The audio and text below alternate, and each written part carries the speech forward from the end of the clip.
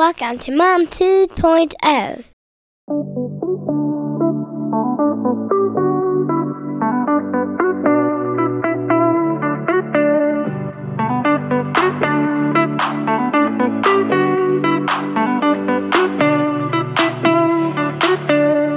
Hi, I'm Vicky.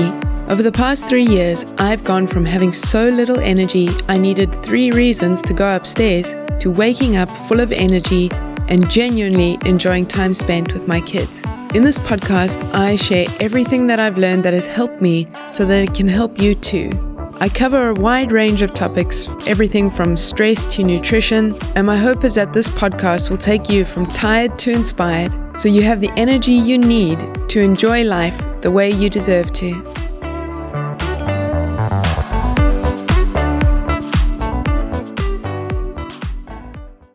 Welcome back to another episode of Mom 2.0.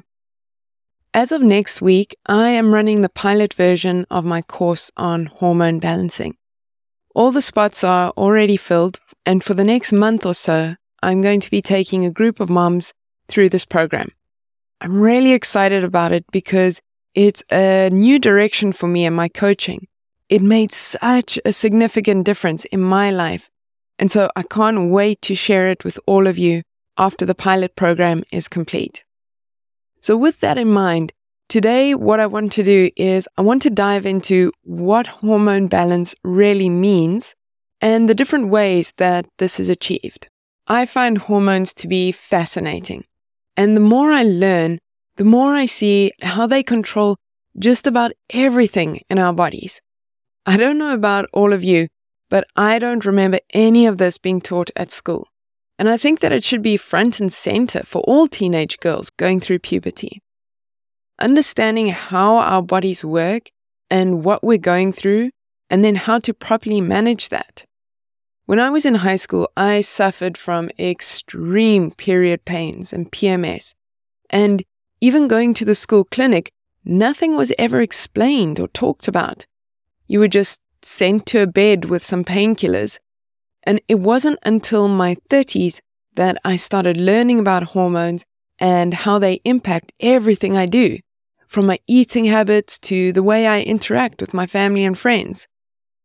I've also learned how much control we have and actually how freeing it is to understand your cycle and how your diet and lifestyle impacts your hormones. It's especially important as women to understand hormones because of how much they fluctuate over about a 28-day period. And with the different stages of life. You've got puberty, pregnancy, postpartum, perimenopause, and menopause that are all going to send our hormones on wild rides.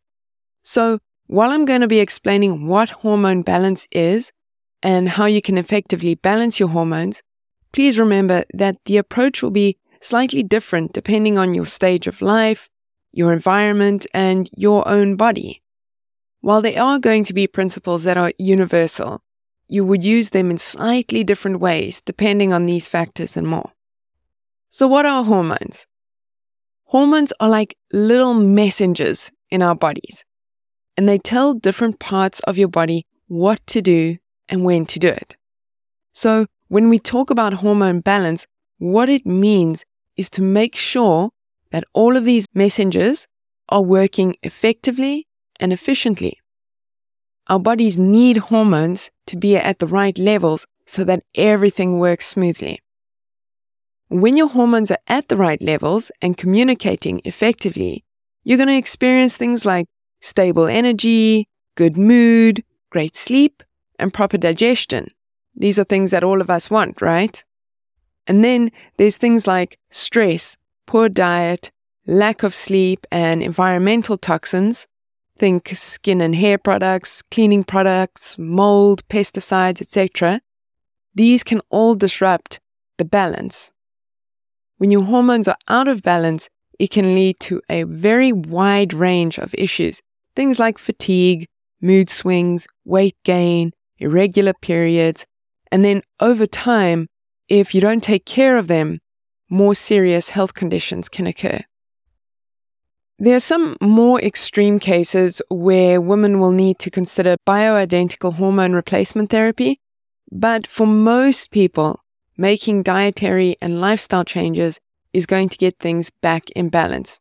Basically, having your hormones in balance is all about feeling good physically, emotionally, and mentally. It's about understanding that we are not the same day to day or even month to month, and then learning how to listen to our bodies and tailor our lifestyles to support each phase. Probably the most powerful tool in hormone balancing is nutrition. Hormones themselves are made from either protein or dietary fats. And with this in mind, you want to make sure that you're eating enough of both of these nutrients. And what is enough? Well, that's going to depend on you. But a good rule of thumb for protein is to eat 0.75 to 1 gram of protein per pound of desired body weight.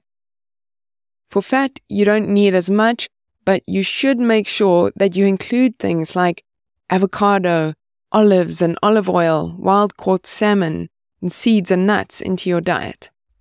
I don't really want to give amounts here because there are too many factors involved when deciding that, and so it would be irresponsible of me, but I will say that you shouldn't be afraid of fat, and you should always be choosing full-fat versions of things like dairy. Now, when it comes to carbohydrates, prioritize things like whole fruits and vegetables first.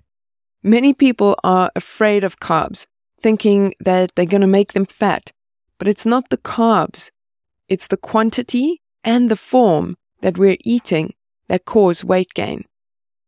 There are carbohydrates in vegetables, and then there are carbohydrates in Snickers bars, and they're not going to have the same effect on your body. So stop treating all carbs the same, and instead switch your focus to nutrient-dense foods, not high or low carb foods. Another thing to remember with carbs is that this is where you're going to get your fiber from, and fiber we know is very important for gut and digestive health. So again, please don't be scared of carbohydrates. Just choose wisely. A game-changing strategy for me in hormone balancing has been cycle syncing. This basically means you're adapting your diet, exercise, and lifestyle to each phase of your menstrual cycle. During your cycle, estrogen and progesterone fluctuate a lot. And so when you shift things to accommodate that, you start working with your body instead of fighting it to do what you think it should be doing. You stop worrying about having the same workout routine and being consistent with it every single week. Instead, you exercise according to your hormone levels. You stop worrying about being consistent each and every day with the same diet and using willpower to try and stop yourself from giving into your cravings. Instead, you eat based on the phase you're in, and very soon you find that you need different foods and different amounts during different phases, and that's okay. You learn that cravings actually have a purpose, and they aren't just there to sabotage your good intentions. The last strategy that I want to focus on when it comes to hormone balancing is stress management. And the reason why this is so important when it comes to hormones is because if you're constantly in a state of stress, even low-grade stress, then your cortisol levels are disrupted, which disrupts other hormones as well. You can't have hormone balance throughout your body when one hormone is misfiring. Long-term, low-grade stress ends up causing something known as adrenal fatigue, and that's when your adrenal glands get overworked and they stop producing the correct quantities of cortisol. Sleep falls into the stress management category as it's one of the most powerful stress management tools, if used correctly. On the flip side though, if not used correctly, it can end up putting more stress on your body. So there you have it. That's what hormone balancing is all about, and how you can get started. Like I said in the beginning, there is no one-size-fits-all approach, and you should be careful with approaches that are very restricting. What works for someone in their 30s won't necessarily work for someone in their 60s.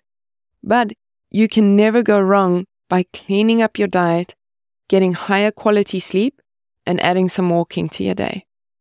As with everything, it's not about perfection, but rather progress. And remember that progress won't always be linear, and you'll need to adjust as you go. But as long as you are moving in a forward direction, you'll be better off next month than you are today. Small changes can lead to significant changes in how you feel, both physically and emotionally. Okay, that wraps up today's episode. Thank you so much for joining me and for sharing your time with me. Remember that any change you make today is going to impact how you feel tomorrow, and no change is too small. Until next time, take care, everyone.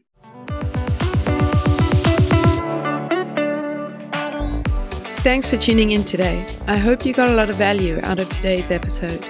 If you haven't done so already, hit subscribe so you don't miss a thing. I'll be back next week with more. Until then, take care and have fun.